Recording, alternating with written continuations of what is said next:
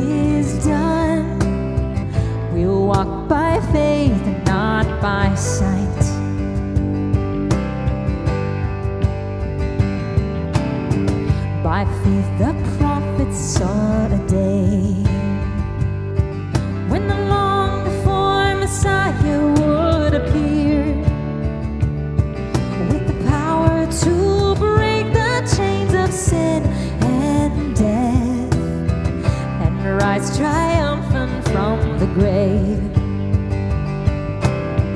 By faith the church was called to go in the power of the Spirit to the lost, to deliver captives and to preach good news in every corner of the earth. We will stand as children of the promise. We will fix our eyes on Him, our souls reward, till the race is finished and the work is done.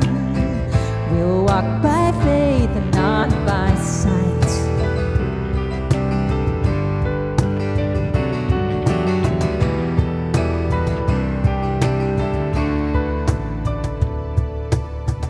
By faith this mountain shall be moved, and the power of the gospel shall prevail. For we know in Christ all things are possible for all who call upon His name. We will stand as children of the promise. We will fix our eyes on Him, our souls reward, till the race is finished and the work is done. We'll walk by faith and not by sight. We will stand as children of the promise. We will fix our eyes on Him, our souls reward, till the race is finished and the work is done.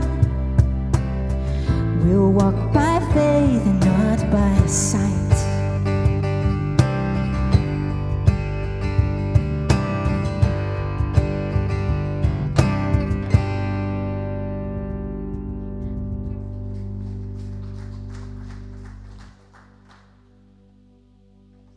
You may be seated.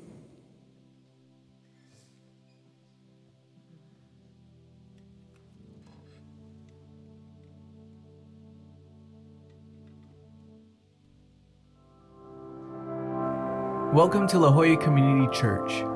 If this is your first time joining us for our worship service, we're so glad that you're here. On your way in, you should have received a bulletin. On there, you will find our Connect card. If you are looking to get connected with the church, we encourage you to fill out that Connect card so we can get to know you. If you have new contact information, please fill out the Connect card so we can keep you updated. On the other side, you will find our prayer card. If you have anyone in your life who is in need of prayer, please fill out the prayer card or visit our website at ljcc.org/prayer. On your way out, you can drop these cards off in the foyer or the box mounted on the wall. It's easy to get distracted by our busy lives. We lose focus on what matters most and forget to spend time with our Creator and Savior. Let's reconnect with the Lord. We invite you and your family to join us Wednesdays at 6:30 p.m. for our weekly prayer night. Gather with us as we take time to refocus our lives on God and refresh our spirits in His presence.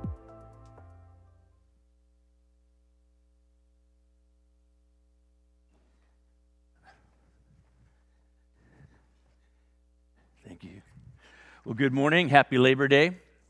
Labor Day, we've been celebrating it for 141 years. It's a long time. But really, I mean, labor has been celebrated and suffered throughout human history, right? Forever. When people first started working, there was a sense of celebration. If the harvest has come in, we found something to eat. The pharaohs built the pyramids to honor their workers. You know that. All the workers volunteered to do it. It was a celebration of labor to this very day. The British figured out that children loved working in coal mines and factories. so they had a lot of them there. The Greeks and the Romans thought so. That was a good idea. But the history of labor has been one of toil and trouble for most people. You think about it. And so the question comes to mind, is work a curse? Somebody said work is a 4-letter word. Work is something that you want to avoid if at all possible. Absolutely. You look at the course of human history, those who can have gotten out of doing any kind of work. Let that sink in, because we're going to talk about what that means as we move through the morning. The Greeks and Romans thought work was beneath a human being's dignity. And so therefore they had slaves, they had subjected people. History has continued that theme, serfs and sharecroppers. Is work a curse? Here's what Scripture says, Genesis 3:17-19. Cursed is the ground because of you. This is talking about human disobedience to God. Through painful toil, you will eat food from it all the days of your life. Are you with me so far? In answering this question, is work a curse? It will produce thorns and thistles for you. By the sweat of your brow, you will eat your food. On that happy note, I just want to say happy Labor Day to you. Welcome to the celebration of labor. According to the Gallup poll, 85% of Americans hate their jobs. 85% of Americans hate their jobs. The other 15% apparently are lying. Do you love your job or do you hate your job? Depending on the day, right? Here's the funny thing, though. We love movies and TV shows about work, which makes sense. I mean, we spend half our time at work. And so a sitcom, a comedy, a tragedy, whatever, is either about something that happens at home or something that happens through work. I won't ask for a show of hands or you call out a title, but what's your favorite work-oriented film or TV show? Every generation has them. Every generation produces films or television programs or other kinds of creative media that is about work, is situated in work. And you could probably think of those. If you're extremely old, you would say, oh yeah, I can think of some really interesting shows. If you're extremely young, you'd say, oh yeah.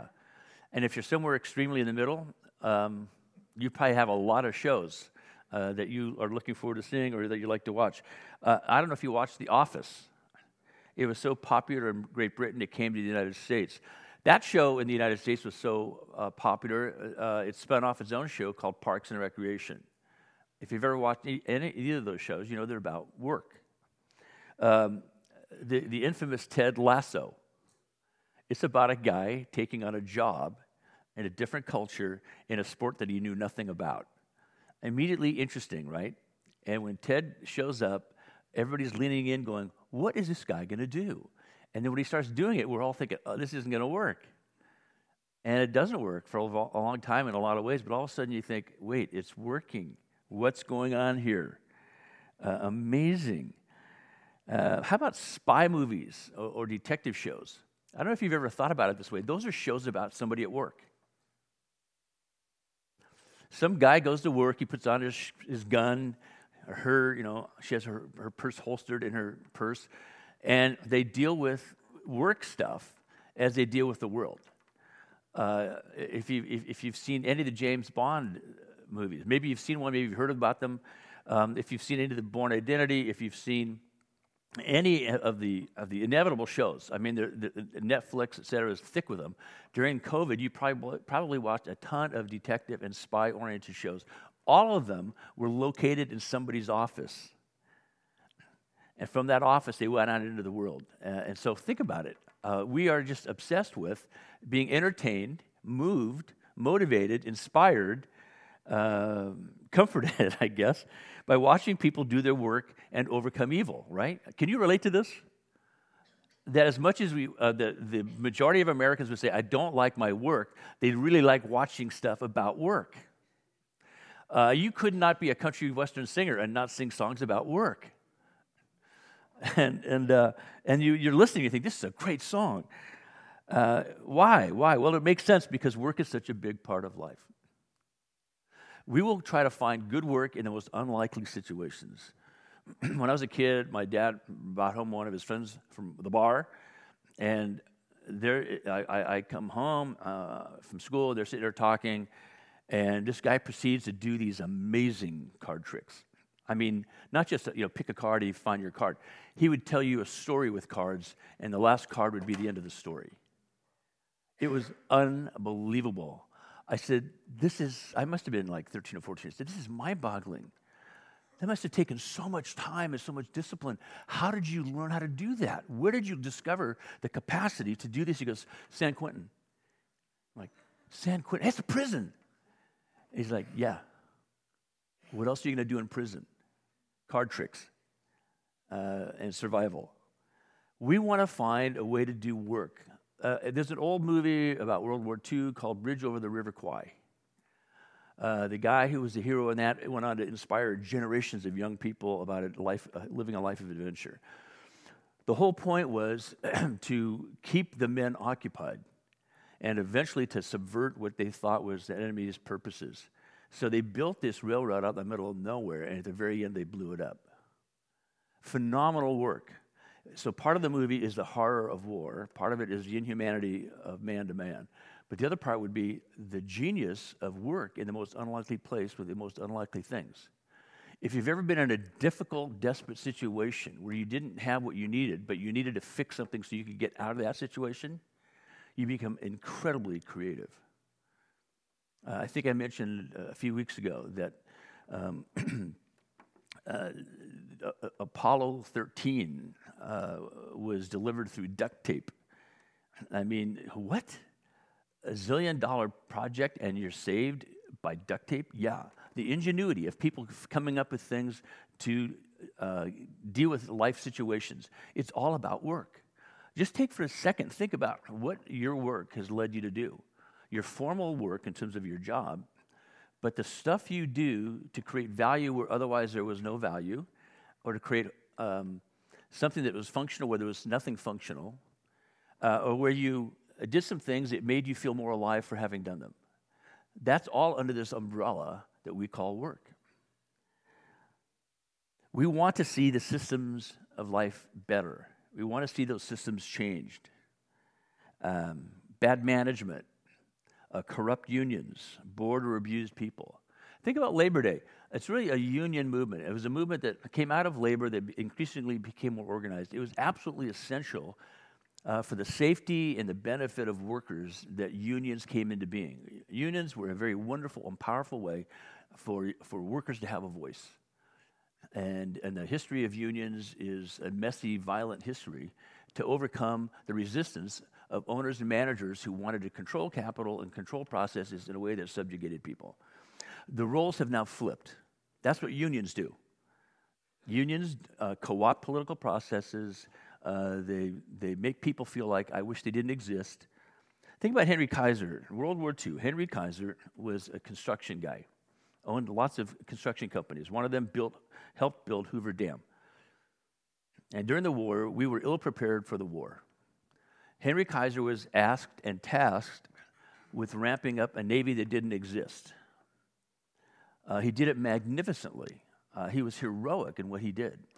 But one of his concerns was that all of these people he was bringing in to work for him, he already had thousands of them, now there's tens and hundreds of thousands of them, they had families and they had needs, health needs, and so he created Kaiser Permanente. Brilliant, isn't it? This guy was so wealthy, he didn't have to think about anybody but himself. And yet his thinking was, well, how do I serve my nation? But how do I serve the workers? How do I lift up labor and honor them and care for them? Powerful, powerful, inspiring story. Do you know that in the next few weeks, 85,000 Kaiser employees are going to go on strike? Potentially? 85,000. And do you know how many people are waiting for surgeries and medical procedures and whose lives will be really seriously disrupted?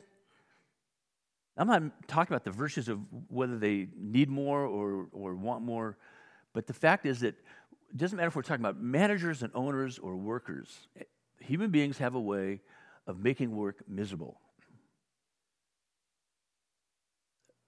And this drives us crazy. We want it to be better. We think it could and should be better. And that's how God intended it. So to answer the question, is work a curse? No, work is not a curse. We experience work as a curse, but it's not intended by God to be a curse. Let me read what God says about work.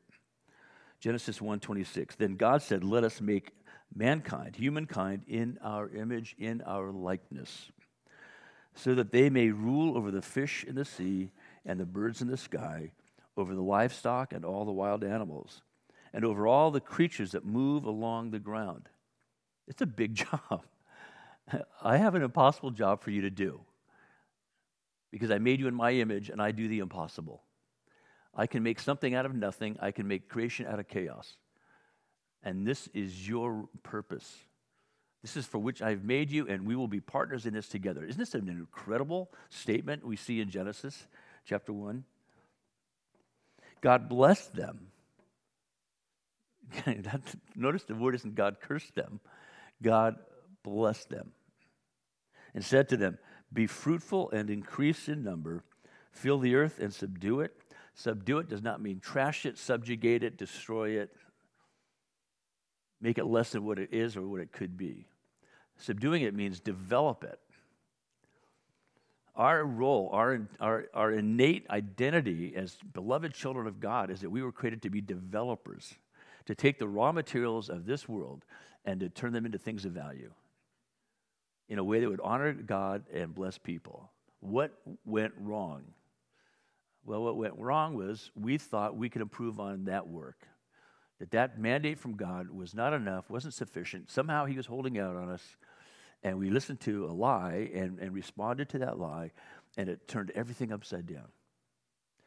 And we experienced work often more as a curse than a blessing. And yet you've had those moments in your life when you're doing hard work and you're so into it. You're thrilled. You were so caught up in the work, you said, I love this. I love these interactions with people. In fact, the people I know who deliver medical care or education, they love the idea of delivering those things.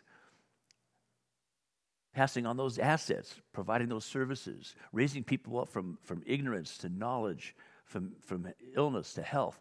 And what is their biggest frustration? Not that they're doing what they're doing, it's that they're living in an environment that makes it so hard to do it. If we had a quick interview right now with every medical person in this room, they'd say, I love medicine, I hate medicine. That is, I love being involved as a deliverer of goods and services in the medical arena. I hate the business of medicine. And you can take that and apply it to every industry. The way that human beings have the capacity to game everything, to take a beautiful thing, a wonderful thing, a well thought through, well executed thing, and turn it upside down. We could talk for hours about this and give thousands of stories about this. You could give thousands of stories about this. You could just say, yeah, here's another example. In my industry, here's what I've seen. Here's what I've been driven crazy by. We know it could be better. But it says again in Genesis 2, the Lord took the man and put him in the Garden of Eden to work it and take care of it. It's the second telling of this creation story. And in this next telling, it's not good for man to be alone, and so he's given a helper. And again, that helper isn't a subjected person. That's meant to be full-on helper. Helper was a co-equal in creation.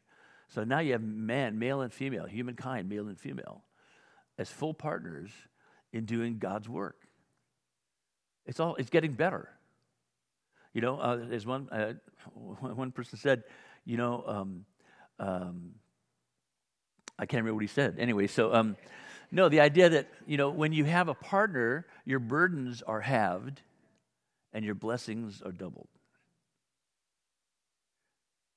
Your burdens are halved and your blessings are doubled. And this is what God did. Why? Because work is really good in community. It's great to do good work on your own. You've probably spent hours doing something you really loved, and it was work. You said, well, it's my hobby. Well, it's work, though, creative work. But then you get to do it with other people. It somehow goes to a whole other level. And so we were created for good work and good works. Can you imagine going to Jesus' shop? Jesus we call him a carpenter. Technically, he was a teknon. A teknon would be a worker who works in all kinds of things, sort of the Renaissance man approach to being a worker, that you can work in wood, you can work in various mediums, of material, But whatever you do, it's perfectly done to meet the need of the client who wants it. Whether it's a pot, whether it's a wooden thing, whether it's made out of fabric, whatever. A teknon was somebody who was an artisan, was what we'd call them, an artisan. I love it when I meet teknons. We had to have a hot water heater replaced, and the guy that came in to do it, Nacho, is my hero when it comes to plumbing. Nacho shows up and he says, "Yeah, I could do that," and he does it. But I went to look at what he had done, and he had replumbed this stuff, with copper tubing. But I looked at it, and I thought of 8th grade metal shop, and I'm thinking, this guy made an elegant, perfect way of delivering what he needed to deliver to the water heater. But the soldering was immaculate. The soldering, I said, "Nacho, this looks like art metal." And he's kind of smiling. He's a very humble guy. He goes, I said, this is elegant. I don't want to close the door on this thing. I want to leave it open. I go, check out the soldering. Beautiful. So, Nacho's the kind of guy you go, he does high quality work. Guess who we ask for other workers? Nacho, do you know somebody who can do painting and plaster work? Do you know? And everybody who Nacho knows we just know they're going to show up and be really good at whatever trade, craft they're doing. They're artisans. They take things that you think, I just paint. I'm just a plumber. I'm just an electrician. Somehow they elevate it to something elegant. This is what Jesus was about. Do you think that somebody had to go back to Jesus' shop and say, "This thing is a piece of junk. That's not what I asked for. It fell apart first time I tried to use the darn plow"? No. Can you imagine going to his shop and seeing the simplicity but the elegance of what he had done? Now, this is not a romanticized view of Jesus. It's simply saying the one who made all creation, through whom all things were created, Paul tells us in his letter to the Colossians. If through him all things were created in this magnificently beautiful world, filled with stuff we can't even see until we learn how to get under the water deep enough and see that's what that is, or get to high places and see things that are growing on mountain faces, or the ecosystems in different environments that we've normally not had access to. You keep getting this deeper appreciation for the creation. That same one, Jesus, now God in the flesh, is doing work. And what kind of work do you think it would be? Good work. Dorothy Sayers said the definition of Christian work is work done well. Because you're honoring and glorifying God in doing your work. Now, in a fallen world, in a fallible world, where we make mistakes, we're not perfect workers. But even that I love. When I see somebody who's working and something doesn't go right, I love it when they own it and they figure out a solution. My esteem for them goes higher. Because they've really taken it seriously and looked at it thoughtfully. So there's a deep intelligence, there's a deep integrity to good work. So we never, ever disparage good work. The most modest kind of good work or the most elegant kind of good work, the stuff that gets a lot of press and they auction them off, whatever. And sometimes the stuff we see auctioned off, we say, why is that valued when this is so much more valuable? But that's the craziness of our world. That's a whole different story about the way our world thinks and functions economically. But we were created for good work and good works, making a living and making a life. We don't live to work or work to live. We do both. We work to live and we live to work because that's our inherent identity given to us by God himself. Are you with me on this? This is a bedrock, foundational, theological thing. Think of it as theological anthropology. What does it mean to be a human being? It's one who knows how to love and knows how to work. What's the thing we look for in young people? In your own kids, grandkids, their friends? Do they have a work ethic? When you meet somebody with a work ethic, you love them. You think, oh my gosh, this is a person I can depend on. Again, they don't have to be perfect. They just have to be resourceful enough to say, I'm learning and growing in how I do my work. You so value them. They're the people you want on your team. They're the last you want to let go of. And this is sometimes where the systems of work in our world precludes people who are really good because somebody's ahead of them in the seniority list. And I'm not talking about ageism. I'm talking about somebody who's at some point said, I'm really tired of doing it, but I'm going to slow walk it. I'm going to quit slowly and subtly, and I'm going to live it out till I get to the end. And now you might say, well, there's big economic pressures that they have to do that. They have to do that. But at some point, what they have to do is say, how do I re-energize my approach to my job? That's what they have to do. Why? Because the person who's coasting is dying, not thriving. They're flailing, not flourishing. And so the idea is we want those people on our team. You want the most senior person because they have the most wisdom, right? Typically. Even if they can't do everything they used to do, they can direct somebody else how to do it. So this is the beauty of work throughout the whole spectrum of life. Little kids love to work. You know this. Little kids want to help. Mom, Dad, can I help? We often initially make the mistake of going, no, I can do it a lot faster, and you might get hurt. And then we catch ourselves and think, wait a minute. Yeah, you can help me make the bed. It'll take a day or two, but we'll get there. Yeah, we can cook together. It might be a Band-Aid or a little bit of salve, on a burn or something, but, I'll make sure it's safe. But, yeah, I'll go through the tedious slowing it down in order for you to get to participate in work. Why? Because in that inherent sense that work is really good, we want to foster that, encourage that. Now, the mistake would be we would start with something that kids would feel like is punitive and, totally punishing. I remember moving from England to Arizona, and then one time, my dad driving us out into the yard to pick weeds on this barren, parched earth under the broiling sun. When you thought, I had my bathing suit on, I was on my way to, the pool, and now I'm doing this hard labor. I hate work. Now, weeds need to be pulled, but maybe there's another way of coming at it. Hey, guess what? We're going to build a garden. And this is the kind of garden we're going to build because this is the kind of environment we live in, but we're going to make something so beautiful, it's going to make it a lot more fun to be in this yard. Are you up for that? Yeah, what's the plan? Well, here's what we have to do. We have to do these things and these things and these things because we're building a garden. And what does that do? That captures the kid's imagination. They go, really? Can I do it? Could I do it? Do I get to do it? Well, I don't know. Let me think about it. Okay, fine. And so we buy little dinky shovels, little buckets. We let them be a part of it. Now, we know that they can't do it for 8 hours, maybe 7.5, I don't know. But no, they can do it in little bits. But we want to foster that sense that this is an ennobling thing. This is a thing that represents God's best for us, learning how to express ourselves creatively in work by adding value, increasing value, respecting materials, etc. Powerful, powerful lessons. And that's why to the very end of our life, we're saying, what is my work? That's where we're going in this morning, asking that question. So we're created for good works, and good work, making a living, making a life. We live to work, we work to live. And there's a larger perspective that makes this possible. So when the inherent curse of work, inherent to the degree that we see the consequences of human disobedience, we recapture that initial promise of the blessing of work. The name Christopher Wren, 1666, London basically burned down. It was horrible. The city burned for days and days and days and days and days and smoked and smoked and smoked for weeks and weeks and weeks. And for months and months and months, it was rubble. And you know how the weather is there. So you can't just wait around or call somebody. They went to work and they realized, this is our opportunity to build a better city. It really deserved to burn because it had become just a giant slum. And the economic issues, et cetera, all the social issues were there. They caused it to be a horrible place to live.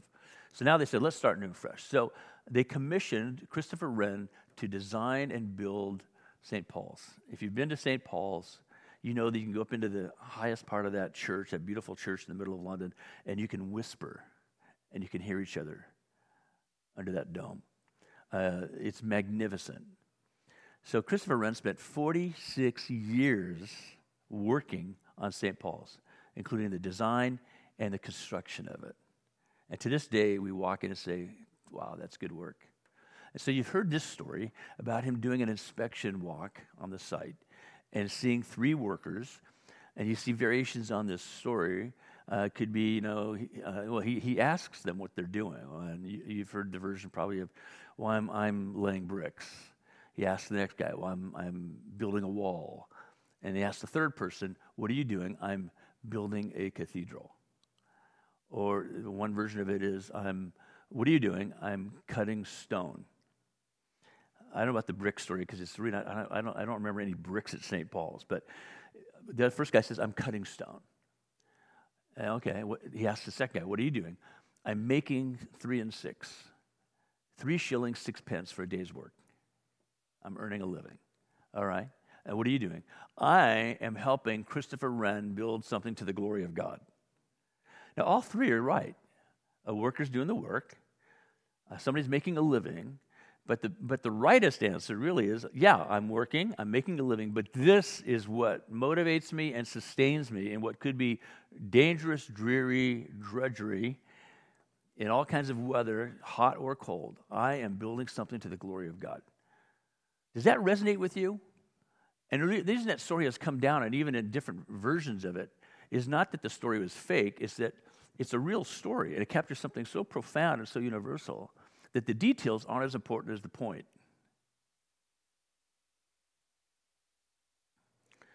So Paul, writing to the Colossians, in the world that says work is for losers, people who are absolutely dependent on the good, wishes of a lord over the state, or they're slaves pressed into service, or they can't do anything else, so they're stuck. Paul writes this to these people who, many of, this whole cross-section, from the poorest of the poor to the wealthiest of the wealthy.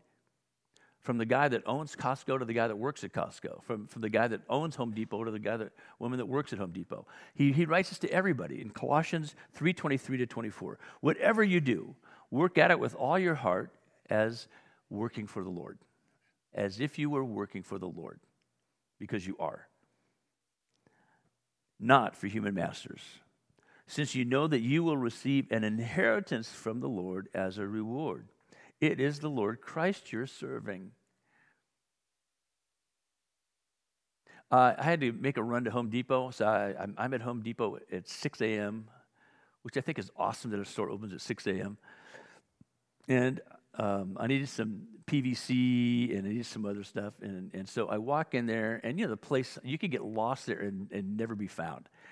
I always bring breadcrumbs with me when I go to Home Depot so I can find my way back out, at the end of it. And so this thing is like aisle 250, bin, 74.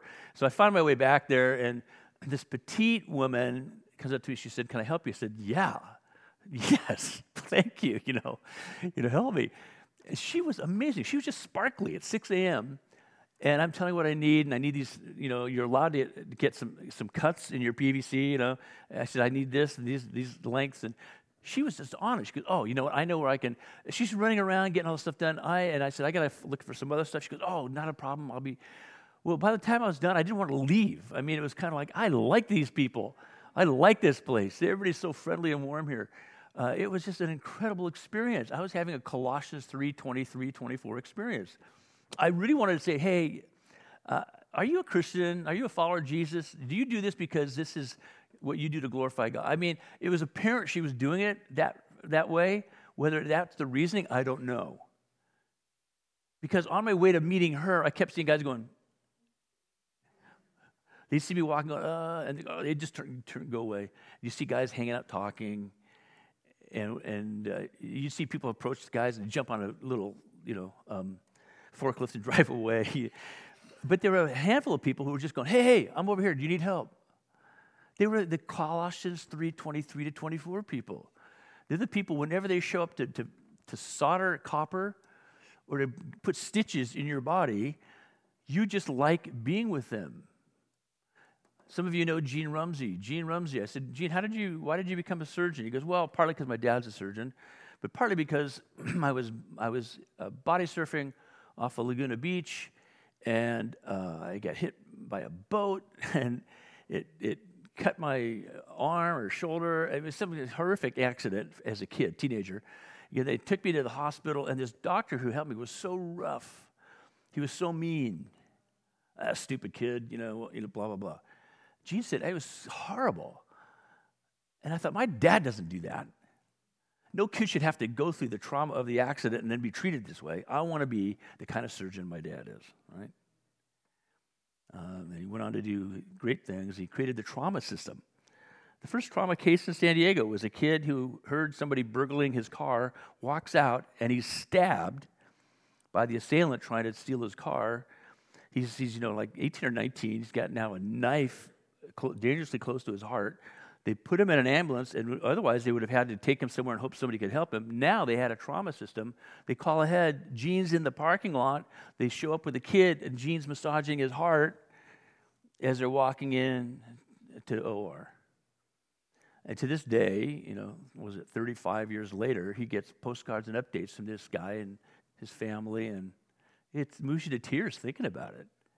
It's a Colossians 3:23-24 moment.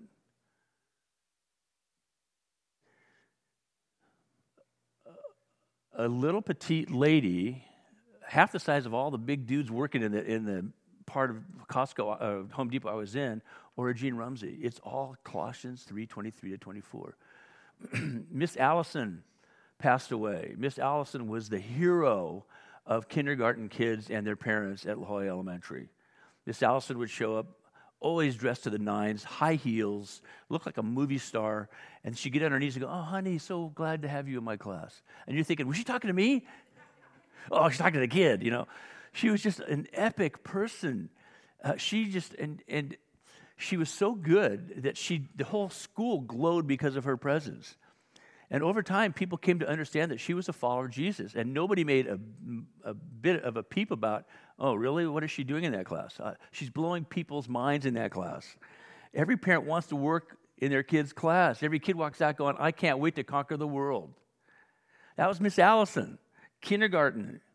That was, if you do a map of the world, it all starts in Miss Allison's classroom, and it goes out from there. These are the people you want in your life. It doesn't matter what profession they're in, what work they do. You want that person to be the one you're dealing with, right? Because somehow you say work is a really good thing. And it makes us want to be a better worker. And so, again, Paul writes to the Corinthians, 1 Corinthians 15:58, in a time that the church, the young church, it's a movement now. It's broken out of cultural boundaries. It's gone beyond the Jewish community. It's now spreading throughout Europe and even into Asia. And very quickly it's going to go to Spain. And by 300 AD, it's in England. And the people are discouraged. And he says this to them. Therefore, my dear brothers and sisters, stand firm. Let nothing move you. That is not to say, don't feel things. Let nothing move you from this commitment to doing your work as unto the Lord, for his greater glory and to bless people in his name. Always give yourselves fully to the work of the Lord, because you know that your labor in the Lord is not in vain.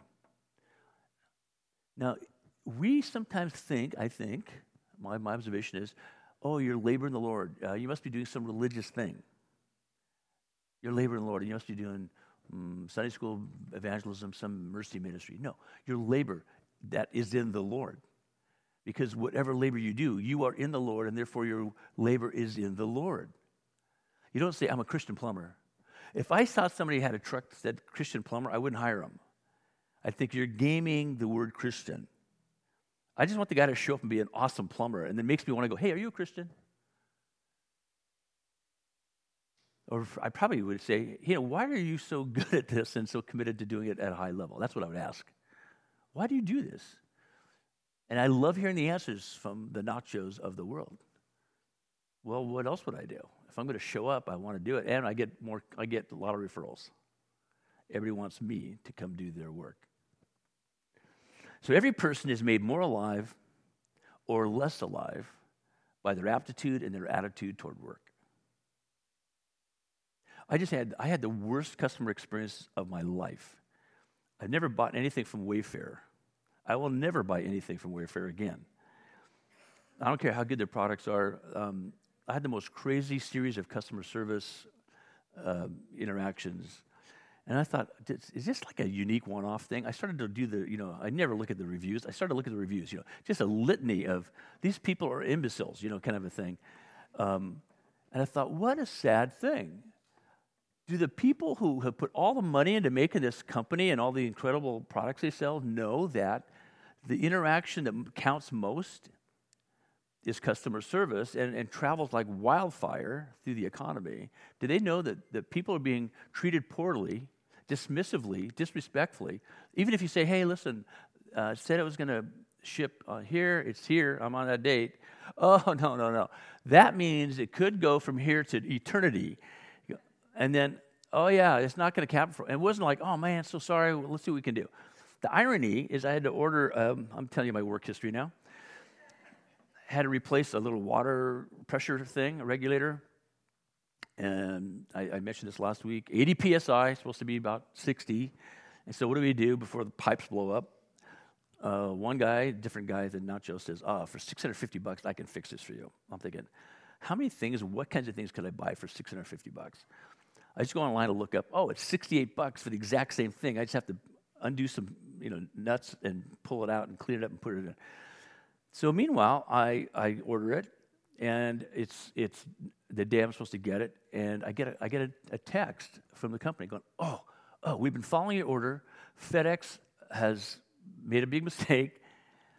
It's not going to get to you for a couple more days. We are so sorry. We're gonna dismiss the charge, the delivery charge. We'll take care of that. The next 2 days, I'm getting follow-ups from my new best friend. She's saying, hey, here's the status of your order, and by the time it arrives, she goes, hey, the order should have arrived today. And I'm thinking, again, is your sister at Home Depot? Kind of a thing. Powerful, powerful, powerful. It made me feel more alive. It made her feel more alive, knowing that I'm saying, you are so fantastic. Thank you, thank you, thank you. And I'm doing this in parallel with my interaction with Wayfair. I'm thinking, this is ridiculous. I want to buy plumbing supplies. I don't have a need, so I'm bummed out. I have no reason to buy more stuff from this company. Each of us can bring life to others in our work if we do it with love. It's that simple. It's that impossible, but it's that simple. Why? Why would love all of a sudden enter into the equation? Isn't this a transaction? Yes, it is. But when Jesus was asked what the two greatest commandments were, we could say it in unison. You've heard it so many times. To love the Lord your God with all your heart, soul, mind, and strength, and to love your neighbor as yourself. These are the two greatest commandments. In these you fulfill the law. In these you fulfill the law. Now here's what's funny. Every human being is created with that resonating in them. Even if they represent themselves or see themselves, explain themselves as an atheist or an agnostic. They still resonate with that desire to do good work. This is inherent to being a human being. So if you meet somebody who says, I'm an atheist, I do really great work because I have high standards. Okay, you know where those come from? Those come from God. He created you with that capacity, that desire. So it's the saddest thing when a person who proclaims Christ would say, yeah, it's not that big of a deal. I just kind of do whatever I need to do to get through it. I'll just kind of mail it in, as they say. So each of us can bring life to others in our work if we do it with love, and therefore we will fulfill the commandments. Again, you don't have to be perfect, because even when there's errors, mistakes, inevitable hiccups, how we recover and how we then own it and seek solutions becomes part of our work. Part of our work. So if somebody did bring something back to Jesus' workshop, and they said, hey, you make perfect stuff. I don't know how you do it. And Jesus in his going, I do, And it was a wood, let's say it was a piece of wood on a plow that was inherently weak and it split.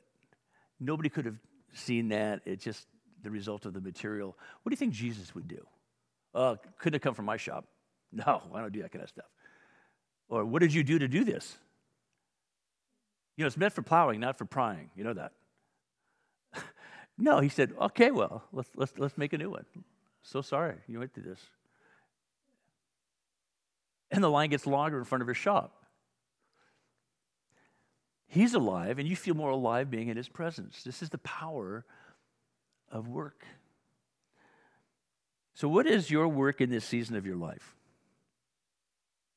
What is your work in this season of your life? First of all, let me ask you this. Just remove the phrase, I'm just, from your vocabulary. Well, I'm just a kid.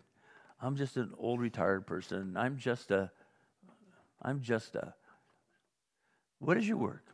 Well, let's do a little, we can do a little matrix, age, stage, responsibilities. Maybe your work is your kids. Your work as a parent to protect and provide for and to pray for and to prepare, ultimately to partner with your kids. That's what your work is. Yeah, but I also work at, Pavilions. I also work at Scripps Health. I also work at Google. All right, well, okay, let's expand the matrix. What else do you do? What's your job there? Well, I do this. Okay. And what about, well, my mom's getting older. She needs me to be, taking her to doctor's appointments and explaining things. All right. So you start to see, wow, you have a big spectrum of work. So it doesn't matter how young or how old you are. You have work to do. There is no concept of retirement in the Bible. We use the term retirement as kind of a shorthand. I'm changing up my rhythm of work and rest. As a follower of Jesus, we also understand that there's no such thing as secular versus sacred. Everything is sacred. That's a convenient way to divide and discount and make irrelevant faith in Christ. Oh, that's a secular thing. You wouldn't want to get involved in that. No. Let me read this again. Whatever you do, work at it with all your heart as working for the Lord, not for human masters, since you know that you will receive an inheritance from the Lord as a reward. It's the Lord Christ you're serving. There's no such thing as secular. It's all sacred. That doesn't mean you're walking around spouting Bible verses every time you see somebody, but you're living Bible verses every time you see somebody. You're acting on Bible verses every time you see somebody. See the power of this? Everything becomes sacred. People become sacred. This child is in third grade once, hopefully, if you're doing your job. I love the Hebrew word for learning. It's I teach, as I learn you, is literally the Hebrew, I learn you. We say, I teach you. And then we would say, and I learned from so-and-so. No, Hebrew would be, and they learned me. The power of that. Nobody has learned until somebody has taught. Nobody learns anything unless somebody is teaching them or guiding them in that autodidact process of learning on your own, but somebody's guiding you and coaching you. This is the power here. So what season are you in when it comes to your work? You're always going to be in some version of protecting the integrity of your craft, protecting the integrity of the workplace, protecting the integrity of the worker. Are these workers fairly paid? Are they cared for? Let's all pull a Henry Kaiser. Are you getting cared for? Well, it ticks me off that we have a tipping culture. A tipping culture is abusive and insulting to workers. It's so tied into our economy now, everybody's trapped by it. But it's such a horrible way to treat people. Why don't we just pay people a fair wage or all the bogus, additional fees? Just charge the right price. If it's value, people will recognize it. People will pay for value. So what season are you in terms of protecting something, providing for something, praying for something, preparing something, partnering with something or someone? This is your work. So I want to invite you as we go into communion to reflect on this. What is your work right now? And in your work, if you're in that middle section of life where you keep taking on work and can't let go of work, what can you do to adjust that rhythm of work and rest? If you're not resting, it's going to undermine your work. So learning how to rest in those busy years of our lives is super important. Easy to say, hard to do. But likewise, it's easy to say, oh, I've earned a rest, as in I've earned the right to do nothing. That's a serious step in the wrong direction. What is your rhythm of work and rest right now? How can you adjust it to honor and glorify God? Be a good steward of you. Love your neighbor as yourself. Caring for you is you're caring for the neighbor, right? The people around you. So that's where we're going today in communion. On the night that he completed his work on earth. Think about that. on the night that he completed his work on earth. Jesus, who spent his entire life carrying lumber. Let that sink in. Working with his Father, working in his own shop, his ministry, and the consummation, the culmination of his ministry was carrying lumber. And so as Jesus fulfilled his work, the last thing he said on the cross apparently was tetelestai, it is finished. I have finished my work. So on that night, Jesus took bread and having blessed it, broke it, saying, this is my body given for you. Do this in remembrance of me. Celebrate my work. Understand my work in you. Understand the power of my work through you as you do your work. In the same manner, later in that meal, having blessed it, he took this cup and said, this cup is the new covenant, the new relationship in my blood. It's a result of my work. Do this in remembrance of me. Let this be your guide, the thing that nurtures and deepens you, that satisfies you as you walk one day at a time with me through life. So this is what we come to celebrate in Holy Communion, the Eucharist, the Lord's Supper. This is for anybody who has faith in Christ. To receive it without having faith in Christ, it says in Scripture, puts you in judgment. Puts you in a situation where you're taking on something that you can't bear. But if you are in Christ, if you've received Christ, so today, if you're saying, hey, I want Christ, I'll receive him right now, fine. You're welcome. If you've been far from Christ, come back, you're home. So as you come forward,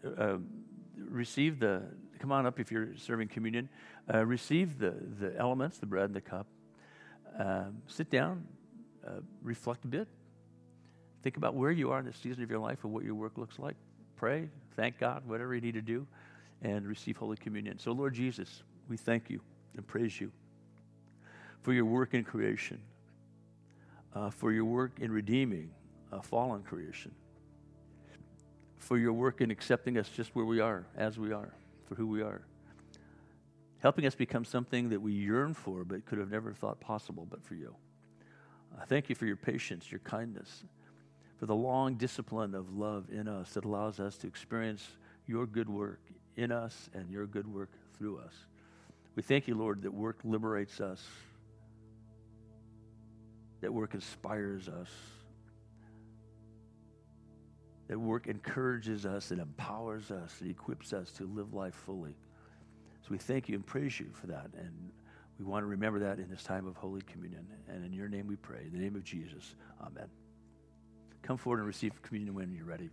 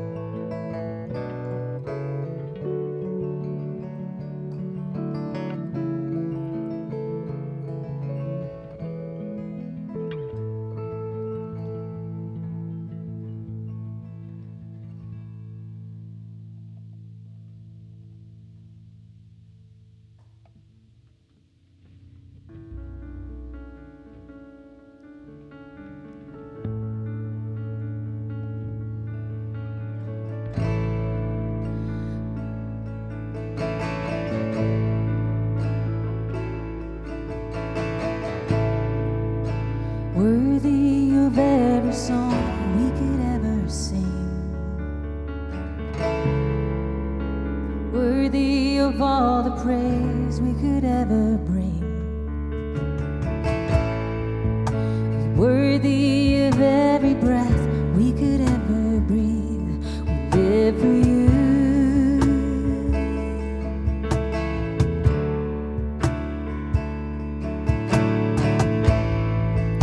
Jesus, the name above every other name. Jesus, the only one who could ever save.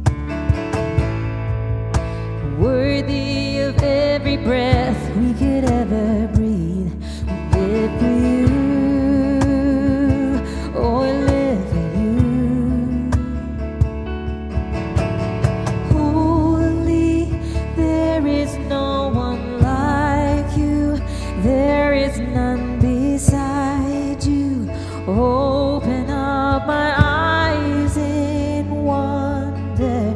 Show me who you are and fill me with your heart and lead me in your love to those around me.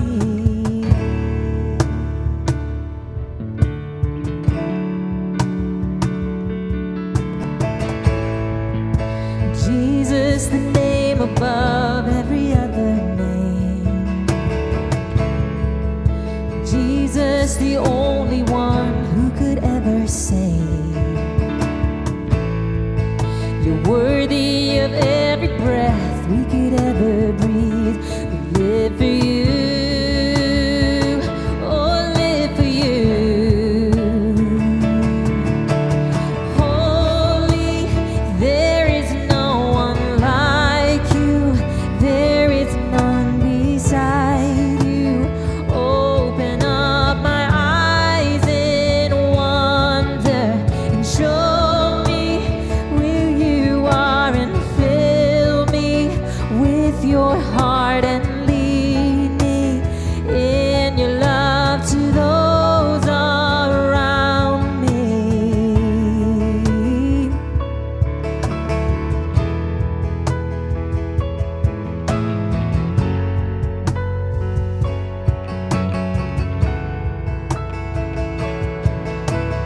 I will build my life upon your love. It is a firm foundation, and I will put my trust in you alone, and I will not be shaken. I will build my life upon your love. It is a firm foundation. I will put my trust in you alone, and I will not be shaken. Holy, there is no one like you. There is none beside you. Open up my eyes in wonder.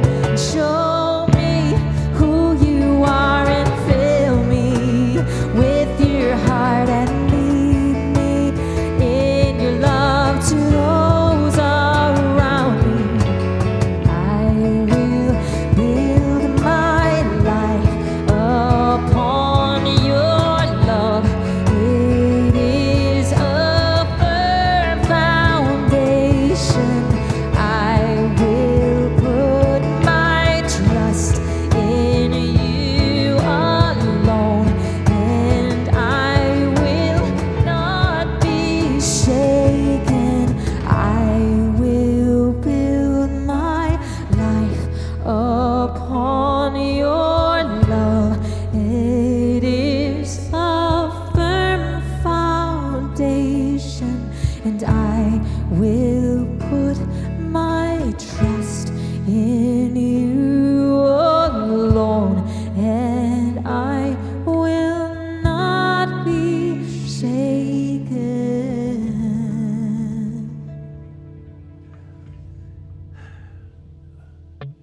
What season are you in? How do you want God to meet you in this season of life so you can do your best work ever? That you can receive his work in you in a new and fresh way, and that you can do his work in this world in a new and fresh way. The world is in desperately deep need for people who can assure them that there's a God who works in us for good, and that there's a God who wants us to experience and do good work in his name, to bless people, to honor him, to experience life in all its fullness. So now may the Lord bless you and keep you. May the Lord, who loves you more than you can even imagine or ask, give you everything you need to walk in newness and fullness of life with him in every aspect of your work, in this rhythm of work and rest, both now and forevermore. In the name of the Father, and of the Son, and of the Holy Spirit, amen. Have a great Labor Day weekend.